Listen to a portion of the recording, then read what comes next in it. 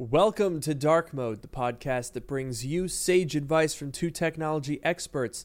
And that's not just what we call ourselves, it's what our moms tell people on their own day. And they brag about us because of how good they did with these experts that they made. That's us. Hi, Mom. I'm your host, Luke Miani. And I'm your host, Noah Rubin. On this show, we take questions from listeners, attempt to answer them to varying degrees of success, and maybe even have a laugh or two along the way. Today is an interesting day because I don't think either of us were prepared for the news that we got this week. No, not at all. And that is that Final Cut Pro and Logic Pro are officially launched for the iPad. We do have a bit of time before they come out. I think it's May 23rd or 24th. I don't remember which. I think it's the 23rd, I think. I don't know. I think that sounds right. Either way, I honestly was not expecting us to get this feature this year, if at all, because they've put it off for so long. I was like, wow, okay, sure, maybe they'll get to it eventually. But what's interesting is that they have only made it available for Final Cut Pro on M1 or M2 iPads. So that's going to be the current and previous generation 11 and 12.9 inch iPad Pros and the current and previous generation iPad Air. Actually, wait, no, there is no M2 iPad Air, right? I don't think so. Don't think so. All right, so the current generation iPad Air. There you go. And that's a little weird to me for one reason and one reason alone. And that is that the A12X and Z were the very chips that Apple demonstrated Final Cut Pro on when they announced the Apple Silicon transition 3 years ago. Do you remember that? They showed how many streams of 4K footage it could run and how fast the A12X and Z was. And then they launched Final Cut Pro and they said, we changed our mind. Those things are so slow. They can't do anything, bro. You need a new one. That is interesting. I actually forgot that they even demoed it on the A12X or the A12Z or whatever it was. I guess I can see why they did this from a marketing perspective, because we've talked before on the show about, like, you know, at least, you know, for me, I still have the 2018 iPad Pro. That, you know, I bought it back when it came out in 2018, and I have no reason to upgrade it. And that was the thing we've talked about, how Apple, like, they basically made it too good out of the gate that, like, even years later, I've got no mine reason. too. And there's mine's your even the base model. I got 64 gigabytes on this boy. It's a little dusty. I went for the 256, and I'm glad that I did. I should have done that. Now, to be fair enough, I don't actually use my iPad all that much, as evidenced by, I don't know if you can see this, if I turn it in the light, you can see the dust ring from where the Magic Keyboard camera cut out. Oh, I do see it a little bit. Well, I personally think that this could bring some life back to the iPad, because from until now, they've literally been advertising this thing as being like iMovie, GarageBand, and I'm like, nobody wants to spend $1,000 to do iMovie. No. Yeah, that's true. I think, you know, I'm very curious to hear what you say about it, because I am a very occasional video editor. When I do edit videos, I use Final Cut Pro on my Mac, but it's pretty rare that I make a video, and you obviously, you know, do it far, far, far more than I do.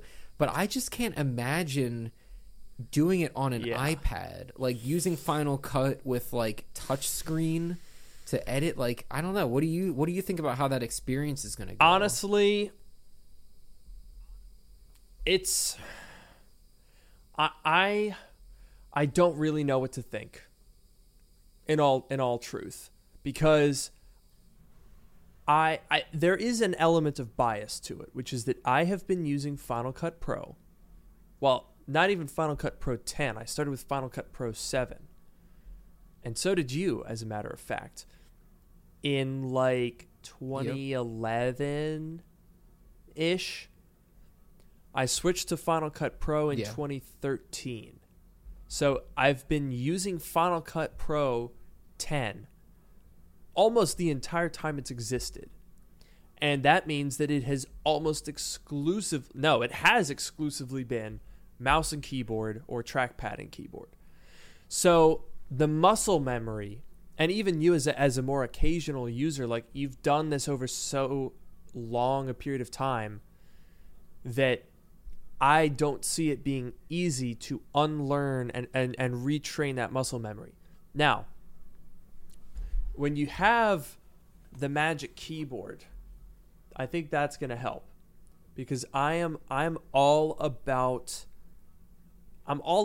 the keyboard shortcuts. I have a Final Cut Claw. It's this right here, my Final Cut Claw, because I do this all the time. And what that is I have one finger ready. That's the ring finger. That's ready for A, to go back to the timeline scrubber.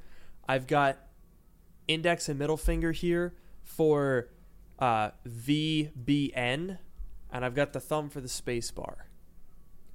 Those things are crucial.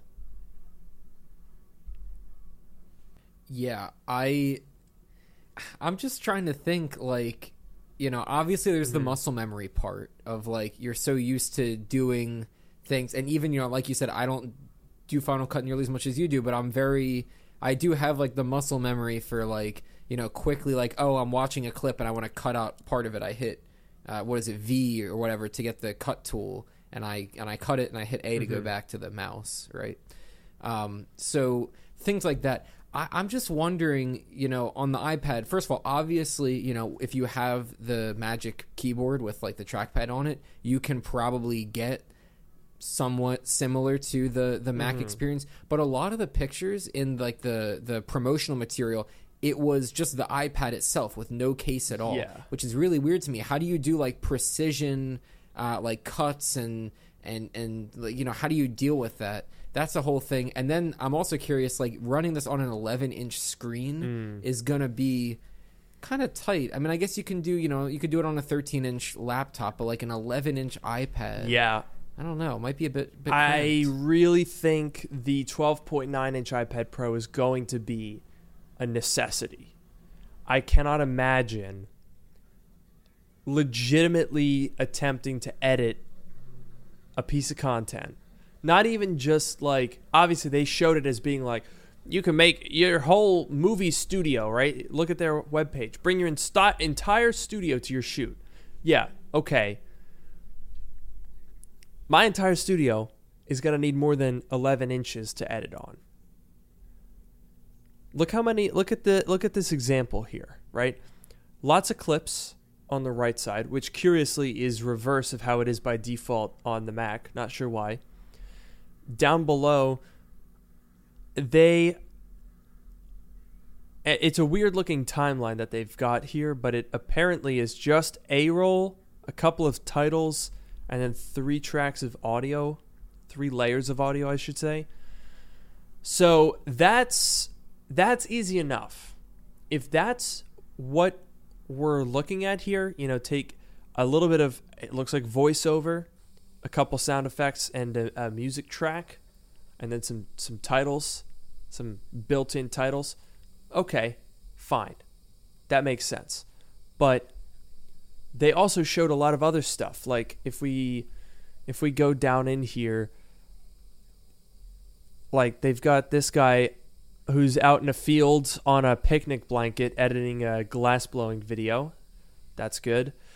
Where was oh yeah, look at this. They've got this live drawing feature, right? Cool idea. I like that. Effectively, you can make your own animations. That is sick. But what about, keyframing, masking, when I mask something off in a video, very often it's point by point, going around doing all these little masking things, getting all the little corners, even editing down footage, bro.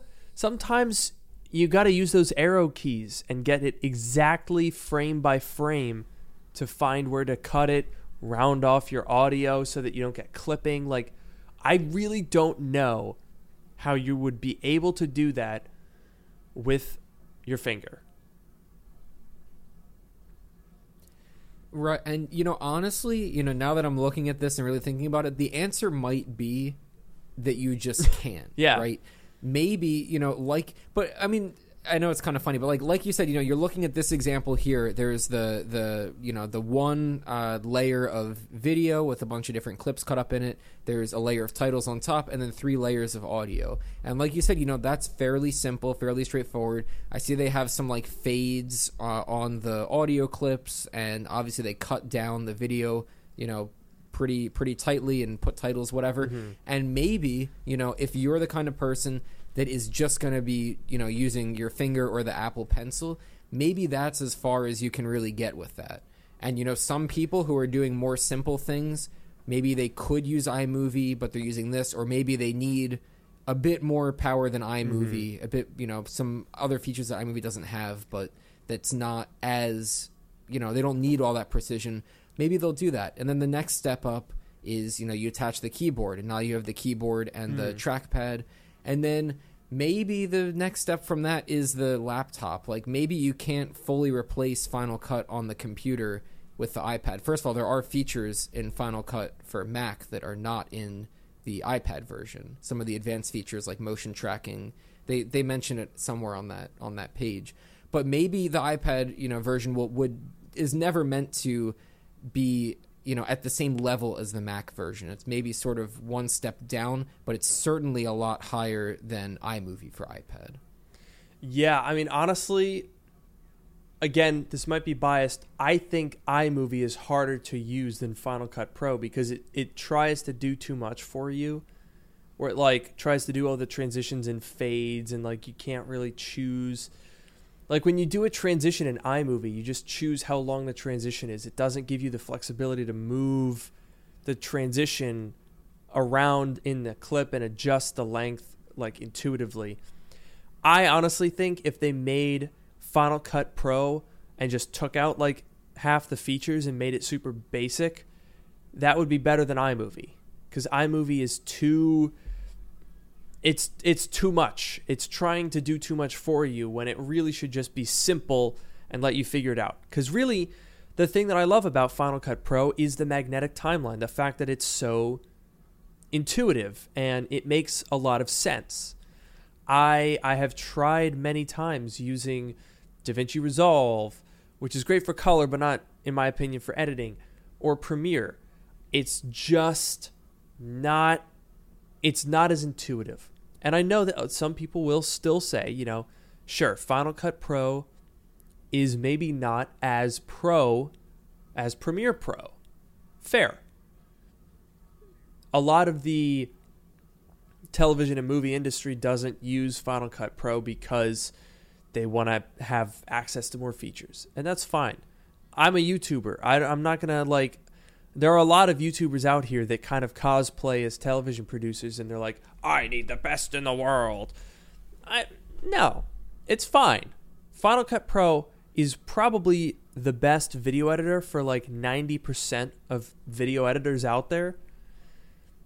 But, to your point, Noah, not really sure about how it's implemented here. And I think you're right. Some features you just won't be able to do. Now, they do have... we should talk about the specific things that they have introduced to try to get around that limitation. So the first one here is the jog wheel. So this, I think, is a good idea. They basically just copy and pasted this UI from the camera app, and it will allow you to fine-tune and go more frame by frame through your video. I was looking on here, and the one thing that I don't see that is perplexing to me is I don't see a blade tool. Oh, I do. I'm lying. So look down on the bottom right of this screen. You can see there's a little delete trash can. There's a check mark, presumably for like cropping, or I don't know what that would be for. But then there are 3 clips. It looks like a split clip button and a trim to start and trim to end button. So theoretically, if you're trying to get very precise, could you use a combination of the jog wheel to go frame by frame and then split clips or trim the clip with those buttons down there? I guess that would kind of work. Yeah, I think, like, I'm just trying to, like, the way that I usually do it, and again, it goes back to that magnetic timeline that you were talking about. When you bring up the blade tool, you can have it, like, snap onto where there's other things. Like, for example, if you stick a title, like, above your video, but, like, in the middle of the video, you can take the blade tool and it'll snap to the beginning and the end of the title, and you can just click. You can be like, oh, I want to trim the middle of this video to match the title, and it just snaps, and you just click, and then you delete the beginning and the end part. Just an example, but like I find myself more often like putting on the blade tool and then clicking somewhere to delete, as opposed to going to that place and then saying split here or trim here. So maybe again, that's like a different muscle memory that you think about. Like, you just do it differently on the iPad. Actually, maybe you can do the tap to split. I don't know. That brings up an interesting point, which is when you actually are using Final Cut Pro, one of the things that absolutely is a must is being able to grab the end of the clip with your mouse and drag and adjust it. To your point with the magnetic stuff, right?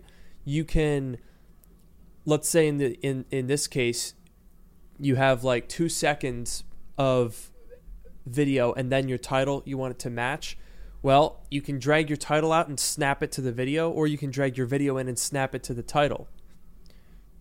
Those dragging and snapping things are part of what makes Final Cut Pro so intuitive.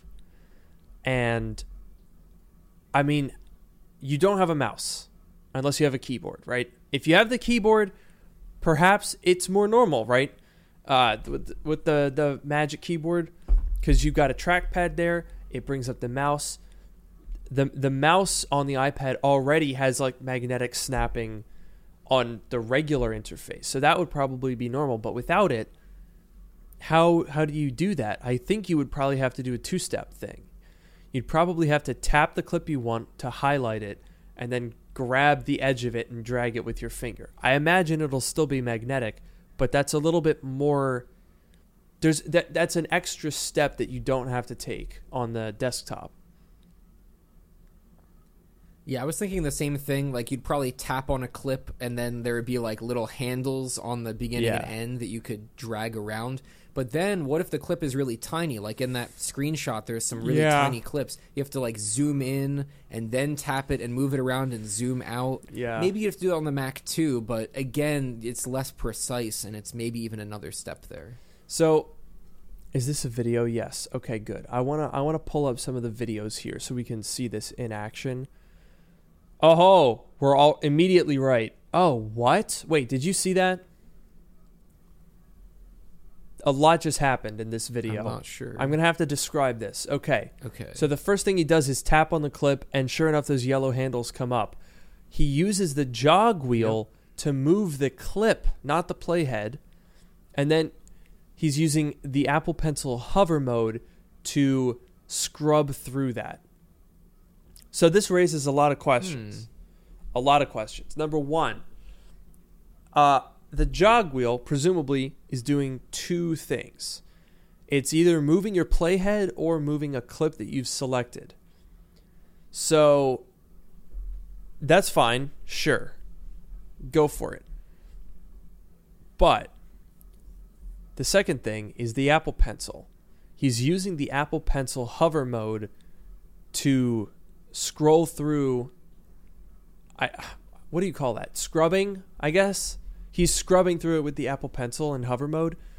That, I really hope, is not the only way to do that, because scrubbing through clips is extremely integral to Final Cut Pro. But in this particular instance, you would effectively be limiting the capability of scrubbing through footage to the new M2 iPad Pros with Apple Pencils, which is a very, like, it's already limited in M1 and M2 iPad Pros. Then you're limiting it yet again.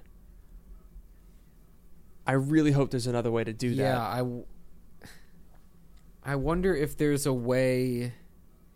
How would you do it otherwise? Because the whole point of the scrubbing is you're not clicking anything, clicking on something. You're just moving. You're not like moving the playhead. Right. Is the point. The playhead shouldn't move. It's this like second thing that you can move around. So I get with the trackpad and I get with the pencil, but if you don't have one of those two things, so I don't know. So I'm over in Final Cut Pro here in a side window. And there is something that could potentially be the case here. Now, when you don't click over anything, when you scrub over with that secondary red playhead, the scrubbing line, I don't know what you call it,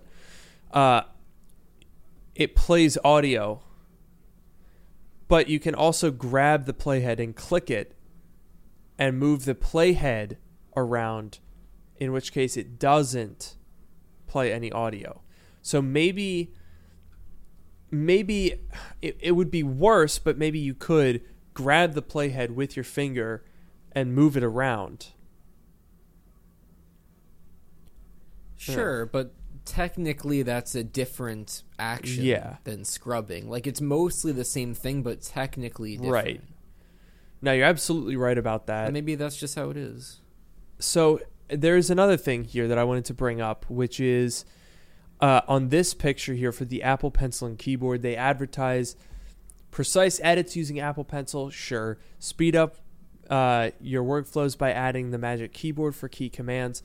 Yeah, powerful key commands that I would argue are probably next to necessary. As close as you can get to being absolutely necessary. That is what they are. But look on the screen here. If you look at the very, very right of the timeline, what is that? Do you see? Oh, God. Hang on a second.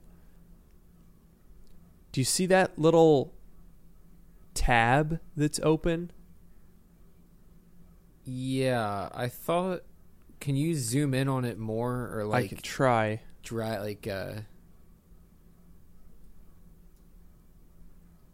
Oh, geez. I'm really getting in here. I don't know where I'm lost. Oh, that made it smaller now. I'm lost. Okay. Oh, wait, isn't it? Wait, go up one. I think it's on the one above it, too. You're right. What is that? It looks like a knob, some sort of like dial or something. Is that a volume?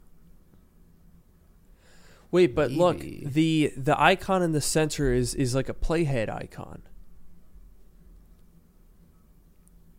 Yeah, but then there's like notches around it. There are notches around it. And it's so in this one it shows the leftmost notch.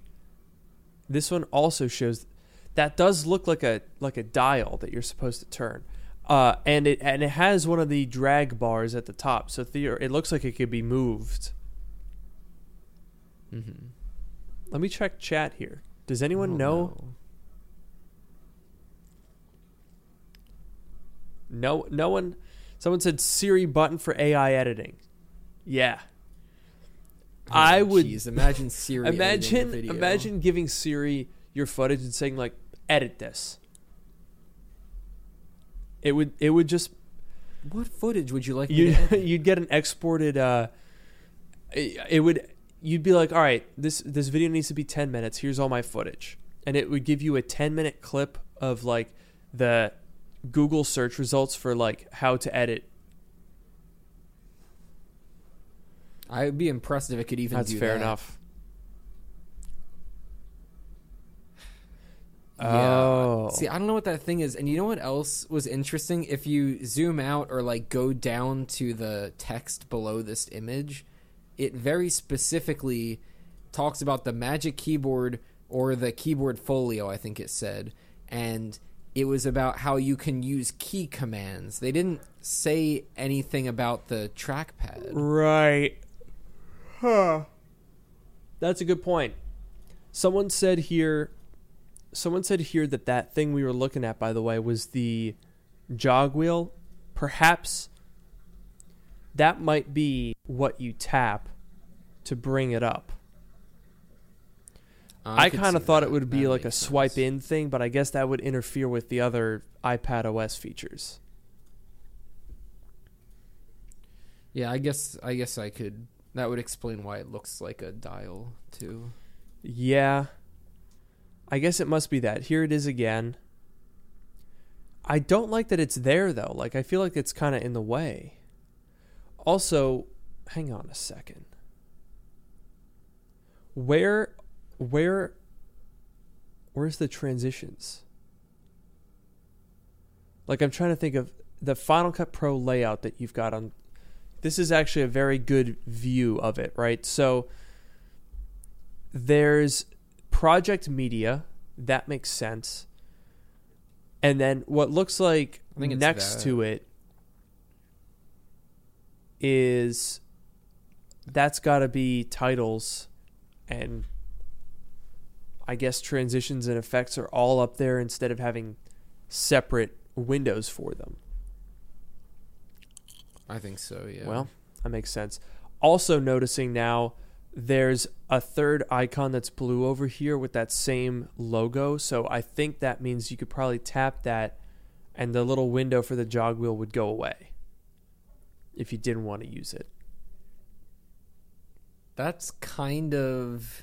Okay, I think I get it. I think the reason is the fact that you can reposition that little window is like that's where the jog wheel will appear. So you can put it at the top of the screen or the bottom, depending on... Because I was going to say, like, why tap the button to make the window appear and then tap the window to make the jog wheel appear? I guess it's so that you can move that little window, not window, but that little, piece around and control where the jog wheel goes. That makes sense. I could see that. If we keep scrolling here... It seems like, yeah, so there's Project Media, which I don't see the button that you would press in here, but presumably there is one for a multicam setup. Personally, I would be surprised if this is actually a usable multicam interface, because typically you need a decent setup for that. But they really talked about it a lot. Oh, yes. And then there was also this. Sync clips captured for up to 4 camera or audio sources. So that, I think, is similar to desktop Final Cut. Switch. I do really like this. The way that you can just tap down on a little viewer down below. That's well done. This one confuses me slightly. I didn't look into it that much, but... I guess this is just giving you a more detailed view of all of the audio sources for each of the clips. I'm not really sure what this would be useful for, though. It seems like it's part of the syncing. Like one of the clips starts later than the other one. Maybe it's like a detailed view of how they all synced up and something. I don't know. I could see that. That's fair. What was the other stuff that they had? Oh yeah, the fast cut.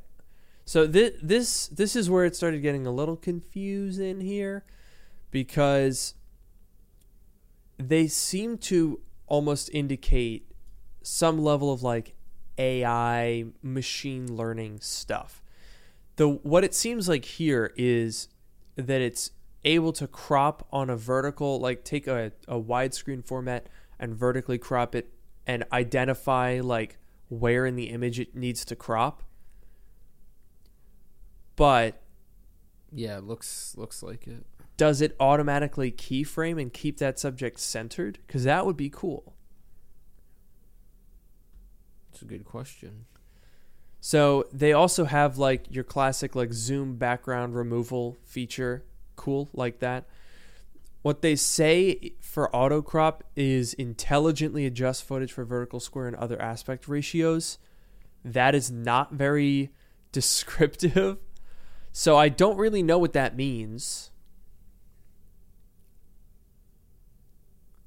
I don't know. I mean, it's the question that you had. Like, obviously, the first step is, crop it to whatever size. Then there's the AI of, like, determine where the actual subject is and crop it into there. But then does it actually does it adjust the crop or keyframe the crop to keep it in there? Because that's the difference between a completely useless feature and a very useful feature. I really hope that it would keep things centered and wouldn't just work only on like a static shot. Because what? Although this is Apple and their AI is not the best, I should say. Voice isolation, cool, nice, we like that. Titles, transitions, and effects are all included here. I like a lot of these. I hope that they make their way over to the Mac. It's kind of weird that there's exclusive content for iPad, but anyway, lots of it too, by the way. Look at all these filters, new music, which I joked in my video. We haven't had new music in Final Cut since iMovie 11. That's when all of like the, 44th Street Long and all that jazz. That's a classic. There's backgrounds that are new as well. They kind of look like macOS backgrounds. I personally probably wouldn't use them all that much because, as soon as it's a stock background, everyone knows what it is. And eventually there will be third-party content. That is cool. And, of course, you can shoot with your iPad straight into the timeline, which I don't know why you would want to do that, but you can. I feel like we've talked a lot about this. Let me switch over to Logic just for a second. You probably honestly have used Logic more than I have, Noah.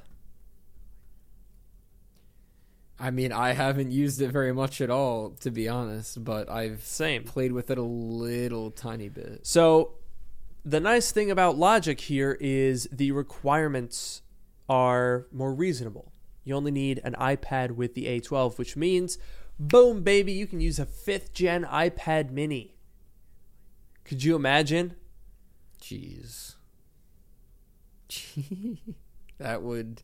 There's no way they would let this thing run on an iPad mini. That would look ridiculous.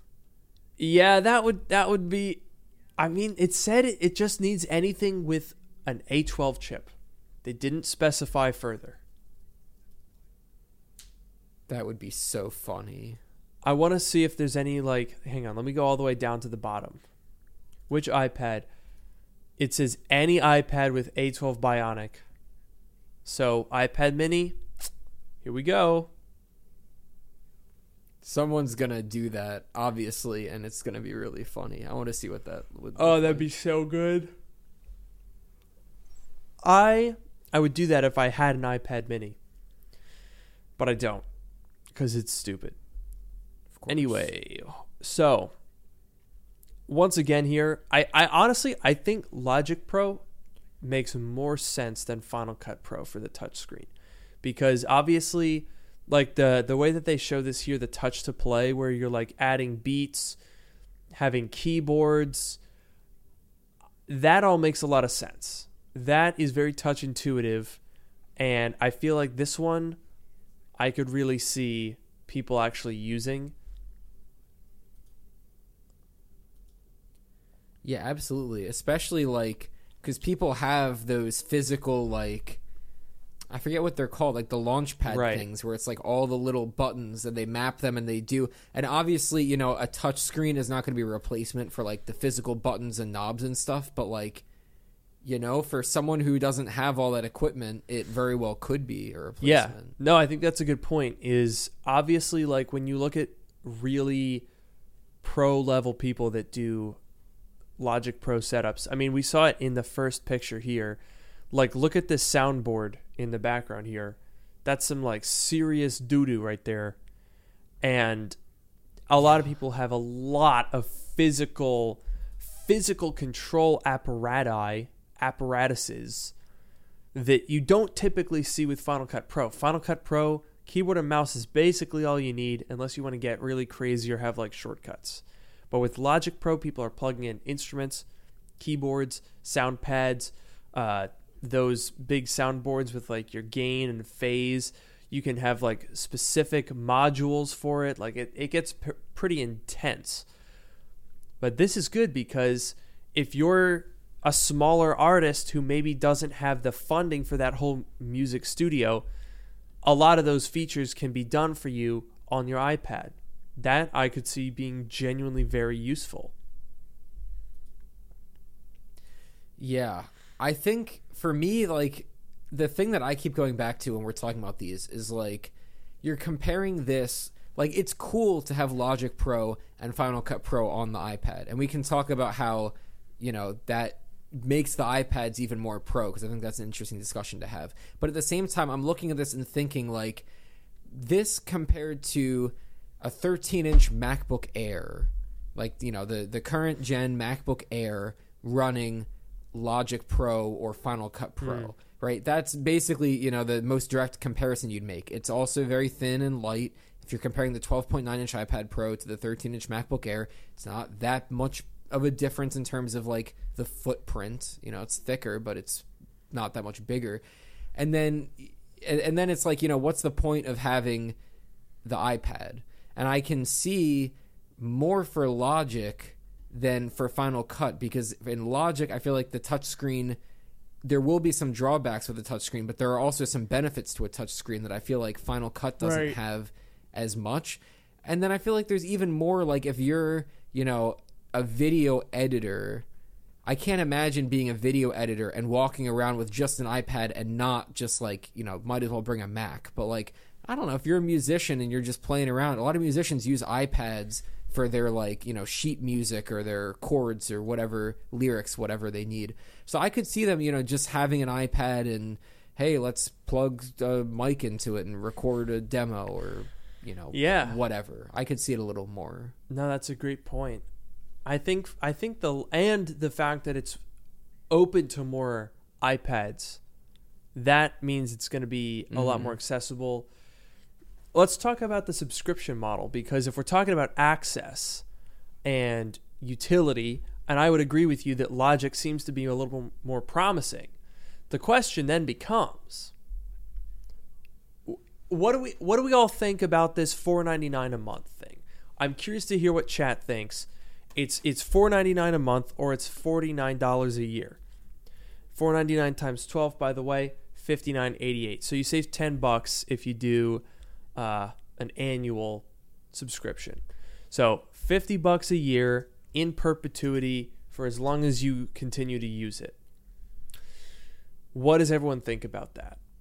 Because I'm torn. Yeah, I think the question, first of all, you know, people mentioned about how it's coming, that subscription price is coming to the Mac too, and so we'll definitely talk about that. But I think my first thought is, if Apple continues to update, I mean, Apple has updated Logic Pro and Final Cut Pro, you know, like Final Cut Pro 10, I remember when it released 10 years ago or whatever, it was lacking a lot of features, and Apple's added a lot of features, and even recently I think they added some, like, motion tracking stuff, you know, fairly recently. So they have been doing some updates. But if Apple continues to update it and they continue to add, I could see them adding more, like, you know, titles and transitions and sounds. That can be like one thing. The other thing is adding more features, obviously. Maybe some of those Mac features, like the motion tracking, can make it to the iPad.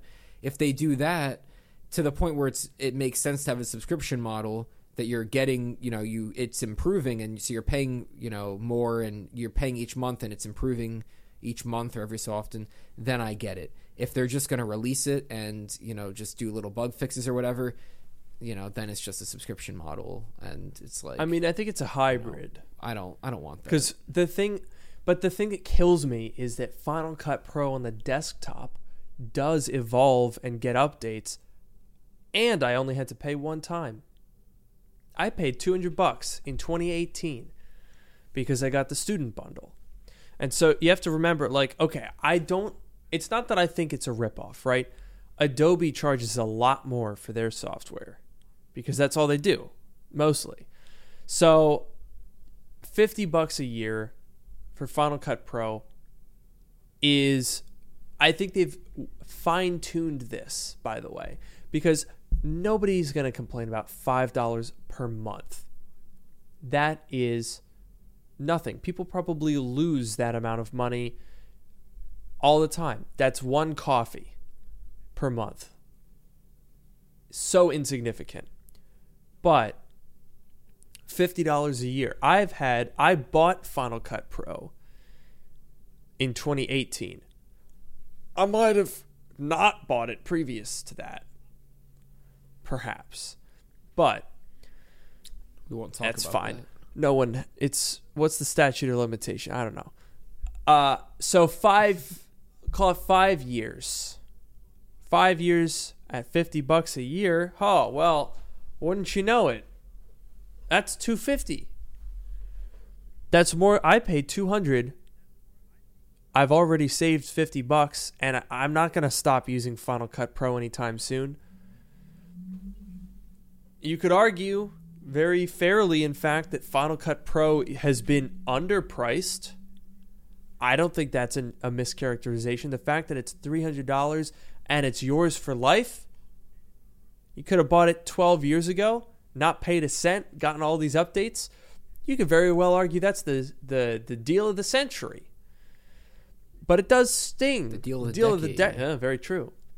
The deal of the decade, but it does sting a little bit with Final Cut Pro especially, that you pay ostensibly more money, and it's a compromise.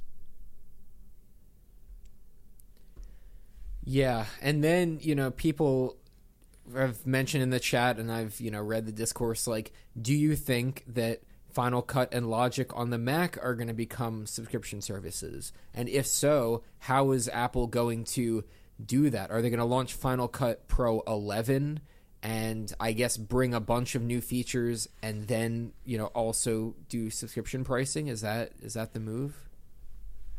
God, here's the problem. I think Apple is in a corner, because if they were to try introducing a new version of Final Cut Pro for the iPad on a subscription model, not that big a deal. If they were to try to do this on the Mac and make like a really big update, or I guess what they would have to do realistically is call it Final Cut 11 and just pretend it's a whole new version and say like now it's $10 a month, that would really bother a lot of people. Yeah, it definitely would. And obviously I think you would pay for it because you use Final Cut a lot, and if they had, the right features, I'd be forced make to it worth it. There's no other way. I mean, I guess in the case of, as we were talking about, Final Cut 11, if they did that, then theoretically you could just keep using Final Cut 10. Sure. If they were to try to switch it, then it would be they can't extortion. Do that though. They can't say if you already paid for Final Cut, maybe it's Final Cut 10 point whatever. I don't know what version they're on. Let's see. They're on version 10.6.5. Uh-huh. So if they said 10.7 is going to have a subscription attached to it, then you could my point is basically you could stay on the current version. Whatever the latest version is before they make the switch, if they make the switch, you could stay on that version. And for a while that would be fine. And honestly, for a while a lot of people probably would, because there was that whole thing. I guess this isn't really the same thing, but like when Final Cut 10 came out and it was missing a lot of features, a lot of people stayed on Final Cut 7 for I don't know how long, a year, 2 years, whatever, before Final Cut Pro 10 caught up, and then, eventually they moved over. So I could see maybe it's not a feature issue, but maybe it's like the price issue. Like, the one that I have right now is fine. I don't really need these new features. I'm going to stay with what I have. But eventually, the version that you have is going to get older. It's going to maybe not support some new feature or some new file format or some new resolution. And slowly but surely people are going to have to move off of the old version to this new one.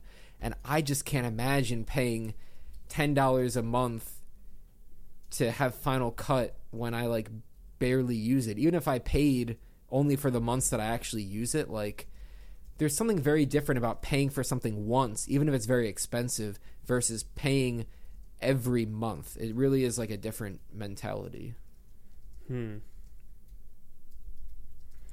That's a very good point. Oh, God, I don't know. I really don't know what the solution is. I mean, in some ways, I think Apple is in a tough spot because they have basically missed the boat. Subscription software is all the rage, and Apple has just been sitting there like, we have to keep supporting this thing. They bought it 10 years ago, and they haven't paid us a dime since, and we're updating them all the time. Geez. And like, yeah, sure, they get plenty of money from us Final Cut Pro users because we're always updating our Macs to take advantage of it. So, I'm not exactly crying them a huge river of sympathy here. But they probably want more than anything to change it to a subscription model and bundle it in with Apple One, Apple Pro software bundle. Oh, it comes with Apple Music. It comes with 2 terabytes of iCloud storage that's connected. You can edit off of your iCloud storage if you have gigabit Ethernet. Something crazy and wacky like that. They want to do that. You just know. They should. Dude, if Apple was really serious about video editing, this is kind of unrelated, by the way, so I apologize. They really should offer cloud storage, local cloud storage. Like, tap into your home network, some special, like, Apple Magic mesh that allows you to edit and have, like, a magical box, an Apple box that allows... like a time capsule. Yeah. Yeah, like a time capsule, but that you could actually edit off of. And like have boatloads of storage in your closet. That would be cool. That would be a pretty niche product. But I guess Apple does love video editors, and I'm sure you would. I mean, I could see some audience buying it. I don't think they would ever do that. I know it's just a hypothetical, but you know what I just thought of that I think this might be part of Apple's plan. So they're launching the Logic Pro and Final Cut Pro on the iPad with the subscription. I think that they're going to do that subscription is going to cover the iPad and the Mac. So whoever is subscribing to Logic Pro on the iPad or Final Cut on the iPad, eventually when they switch Final Cut and Logic on the Mac over to the subscription, they'll say, hey, if you already have a Final Cut subscription, then you get it for free on the Mac too. Or if you already have it for Logic on the iPad, you get it for free on the Mac too. And that's how they kind of backdoor a bunch of people that are subscribing on the iPad, and then they're like, hey, you get it for free. And then they're like, oh, I get this for free on the Mac. I don't even have to worry about it. Like that fixes that question for a lot of people. They gotta hire you. You gotta work on their marketing team here, my guy. Right? You just cracked the case. Tim Cook is going to be ring. Hello, Noah? What an amazing marketing idea. Wow, thanks. And he's going to shake your hand and go, ha ha, wow. What an amazing Reuben. Oh, it's my dream. Could you imagine? There's nothing that would make me happier than if Tim Cook shook my hand and said, wow, what an amazing Miani. That would be pretty cool. It'd be a little weird. It'd be a little awkward.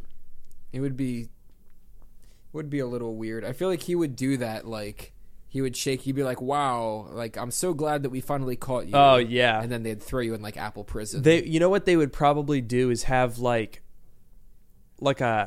have, like, a Mac underneath like a crate that's being propped up with a stick that has a string attached to it. And they'd like show it to me. I'd be like, ooh, what's that? And I'd go under there, and then Tim he'd pull out the stick, and then I'd get stuck in the crate, and they'd get me. He'd say, wow, what a dumbass. Yeah. He'd say, good morning. Welcome to the prison inside Apple Park. We think you're going to love it. Oh, God. Yeah, then that's it for you. Yeah. We'll never see you again. I'd say farewell. The jig is up. They've got me with their... It would probably be like an aluminum crate with really great build quality. There's no way I'd get out. They would have the Mac Pro cheese grater things. Those would be the air vents. That's how the air would get in. It would be like beautifully machined. That would be diabolical if you think about it, because like you can't even really see out of that. So it would allow, and it's like sharp. It's sharp, so you can't really like get that. You can't like be up against that all day long trying to get out. You could also it would allow for perfect ventilation as it does in the Mac Pro, but you would barely see anything. So you'd be like, you'd go crazy. Dude, I believe absolutely they've got one over there. That's where they put all the people that leaked the Apple Watch to John Prosser that was wrong. That's where they are. They're all in the little Mac Pro. It's like the what's the Severance, the break room. They have that for sure. Oh yeah. Have you seen in the keynote when it goes underground into the Apple Silicon Lab? Tell me that's not the Severance room. Tell me that's not it. That's a good point. I'm sure someone will have to. Hopefully, we'll get like the next event. We'll get like a glimpse, like the camera's going down there, and there's just a sign that's like, "Please help us. We've been trapped in here," and you just get to see it for like one frame. What if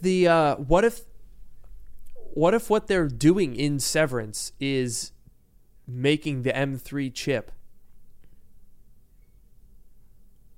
I mean, we don't know what they're doing. Right? They're in all those hallways, which are very confusing, kind of almost like the lithography of a CPU. You think they're inside of an M3 No, I chip? think that it's sort of a stylistic... Symbolic. Yeah, it's symbolic. Like Tim Cook was... like Johnny Sruji said, what we should do is put all the engineers in this underground bunker that looks like a CPU, and they don't know what they're making. That way they can't leak anything. And if they do anything bad or try to like figure out what they are and who they are, we'll put them in this Mac Pro break room so that they can't see and they'll go crazy. And Tim Cook said, wow, what an amazing dystopian reality. Yes, and then Apple used their vast lumps of cash, their vast bank account to make it happen. I believe it. Yeah. I mean, they could. We all know they could. They absolutely could. And you know what else they could do? I have two very quick topics or questions. I know we're ending shortly, but getting back on track a little bit. The first one is 15-inch iPad. We haven't heard that much. I feel like there might have been rumors, or maybe it was just speculation. We haven't heard much recently, but given that there are now these Pro apps on the iPad, do you think there could be a 15-inch iPad sometime in the future? iPad Pro, obviously. What do you think? I think absolutely. Because now they've opened the door for iPads not being just like silly little screens. So I think it's decently possible. Yeah, I think the big thing about these like Final Cut and Logic, the apps are what they are, right? We talked about how Final Cut I'm very curious to for you. Obviously, I can't use it because I don't have, an M1 or M2 iPad, but I'm very curious for you to use it and see how the experience is. And maybe it'll be good. Maybe there'll be some trade-offs. But, like, regardless of all of that, the big thing is, like, I think that this shows that Apple's taking the iPad a little bit more seriously than they were before, right. Especially, like, the iPad Pro, right? Now that you can use Pro apps on the iPad, it makes it a little bit more pro. So regardless of the apps themselves, it shows that Apple's taking them a little bit more seriously. Hopefully there will be some good updates in iPad OS that will make it even, an even better experience. And that would, if they do that, that would show even more of a commitment to, to that pro level. And so then maybe it makes sense that there could be a 15-inch iPad Pro that would be the real, like, pro machine that you can run these pro apps on. That would be really... What if they did even, like, the more than an M2 chip? You could get all sorts of stuff going on in there. You could do 32 gigs of unified memory. I mean, I guess if it was an M2 Pro, it would need a fan. So maybe not that. Maybe not, but that would be interesting. I mean, yeah, the fact that they're using, like, the Apple Silicon, like the Mac architecture, like, yeah, they could put more memory. They could have, like, memory tiers or, whatever. They could do upgrades like that. That'd be interesting. That would be so And then cool. the other question, which someone asked in the chat, which I thought was good, is what about Xcode for iPad? Because we heard rumors about that. I think that was one of the things. John had some tweet a few years ago about, Logic Pro, Final Cut Pro, and I think he mentioned Xcode in there, and we haven't seen Xcode yet. And I think that Xcode makes the most sense to have, because you can actually write the code, you can write the app and run it directly on the device that you're writing the code on. Obviously, there's simulators on the Mac, and that's, great. But, like, especially for the entry level, and I know that there's the Swift Playgrounds app, but, like, for the more basic, level, like, writing an app and then installing it on the machine that you're writing it on and running it on that machine, like, I don't know. There's something kind of cool about that. So Xcode for iPad, could that happen? That is a cool idea. I mean, as I said about the 15-inch, I feel like we kind of opened the floodgates here. You can do whatever now. I have to imagine, at the very least, somebody is working on it. I think you would need a keyboard for Xcode. I think that's safe to say. But I feel like somebody somewhere is working on that idea. Someone here said maybe that's a WWDC thing. And I think that's a good way to end this episode is if Final Cut and Logic Pro were announcements that in May that they didn't feel they should keep for WWDC, what the heck is going on at WWDC? These are some pretty major announcements. So, I mean, is WWDC that full that they had to cut this and do it beforehand? It's certainly possible. I mean, it is also interesting that they're releasing it. I guess they figure, like, if they're going to announce it, they might as well release it. Like, it's releasing before Dub, but I'm sure it's been ready, and they're like, whenever they announce it, they're going to release it, right? But it is interesting that, like, yeah, that they did it before. I think, the comment about maybe Xcode will come at Dub, that's what I was thinking. Like, the fact that these apps came out, I mean, maybe, I'm not saying that it'll definitely happen, but, like, Xcode is, like, this is Dub, it's the developers conference. Xcode is, like, Apple's app for developers. And given that they just announced 2 pro apps, why not announce another pro app at Dub, one that's meant for developers at the developers conference? So I could definitely see it happen. And also, to your point, the fact that we got these big announcements like ahead of Dub seems like there's going to be a lot of stuff going on. We've talked about, like, some hardware that we're expecting. Obviously, all of the new software updates. Maybe there'll be some surprises in there too, but it's definitely going to be packed. That would be... Dude, this is going to be an interesting one. It really is.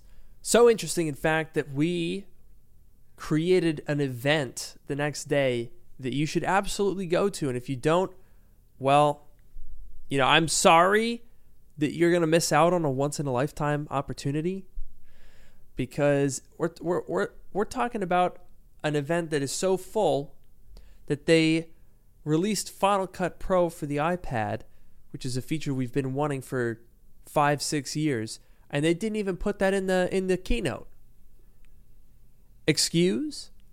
This is going to be a crazy one. I have a feeling we're staring down the barrel. We're eye to eye with an iPhone moment here, Noah. We are potentially 22 days away from the next iPhone reveal. Like, and not iPhone like iPhone 15, like iPhone as a concept. If that's not exciting, then I don't know what is. And if you're excited, then where else to be than at Genius Bar Goes Drk? Am I right? That's right. Yes, I'm sure a lot of the people listening have heard about the show in one way or another, but it is the day after WWDC. It is a live, in-person event in San Francisco at the Regency Ballroom. It's going to be a once-in-a-lifetime experience. It's the day after all of this stuff that's happening. We're going to be discussing all of it. There's going to be audience interaction. I've been working really hard on an app. Some of the longtime viewers may remember that we used to do polls on the show, which we will bring back at some point. We should bring that back. But it's going to be that and so much more with this live audience interaction. It's a great way to meet fellow Apple fans and tech enthusiasts. You can meet us if that's something you're interested in. And just, I don't know, I'm really excited to watch Dub, see everything happen, talk about it, and then do this show where we can all really talk about it, see what the audience thinks, see what we all think, and just I don't know, it's gonna be awesome, dude. I'm so stoked. It is legitimately going to be one of the most fun things that we've done in a really long time. I mean, the only time that we've gotten to hang out with you guys probably wasn't even you guys, to be honest, because it was so long ago. It was January 2020, right before COVID. And as soon as we did that, we were like, this is awesome. We got to do this more. And then COVID happened, and we were like, well, shit. Never mind. Yeah. But now we're finally at a point where, and it's hard, let me tell you, doing events post-COVID, or very barely post-COVID, if you could even call it that, is difficult to do, which is why we've been working on it for 5 months. But I think it's going to be worth it once we're all in that not stadium. I don't want to oversell it, in that venue together. Yeah. All in the same room. Oh, it's going to be so special. Yeah, I'm really looking forward to it. I'm a little nervous about 23 days away, but we'll be ready for it. Will we? We'll get there. Hopefully. We'll get there, I believe. Anyway, hopefully we get there. But I'll tell you where we did get now, and that is to the end of the episode. Absolutely. I've been your host, Luke Miani. And I've been your host, Noah Rubin. Have a great night.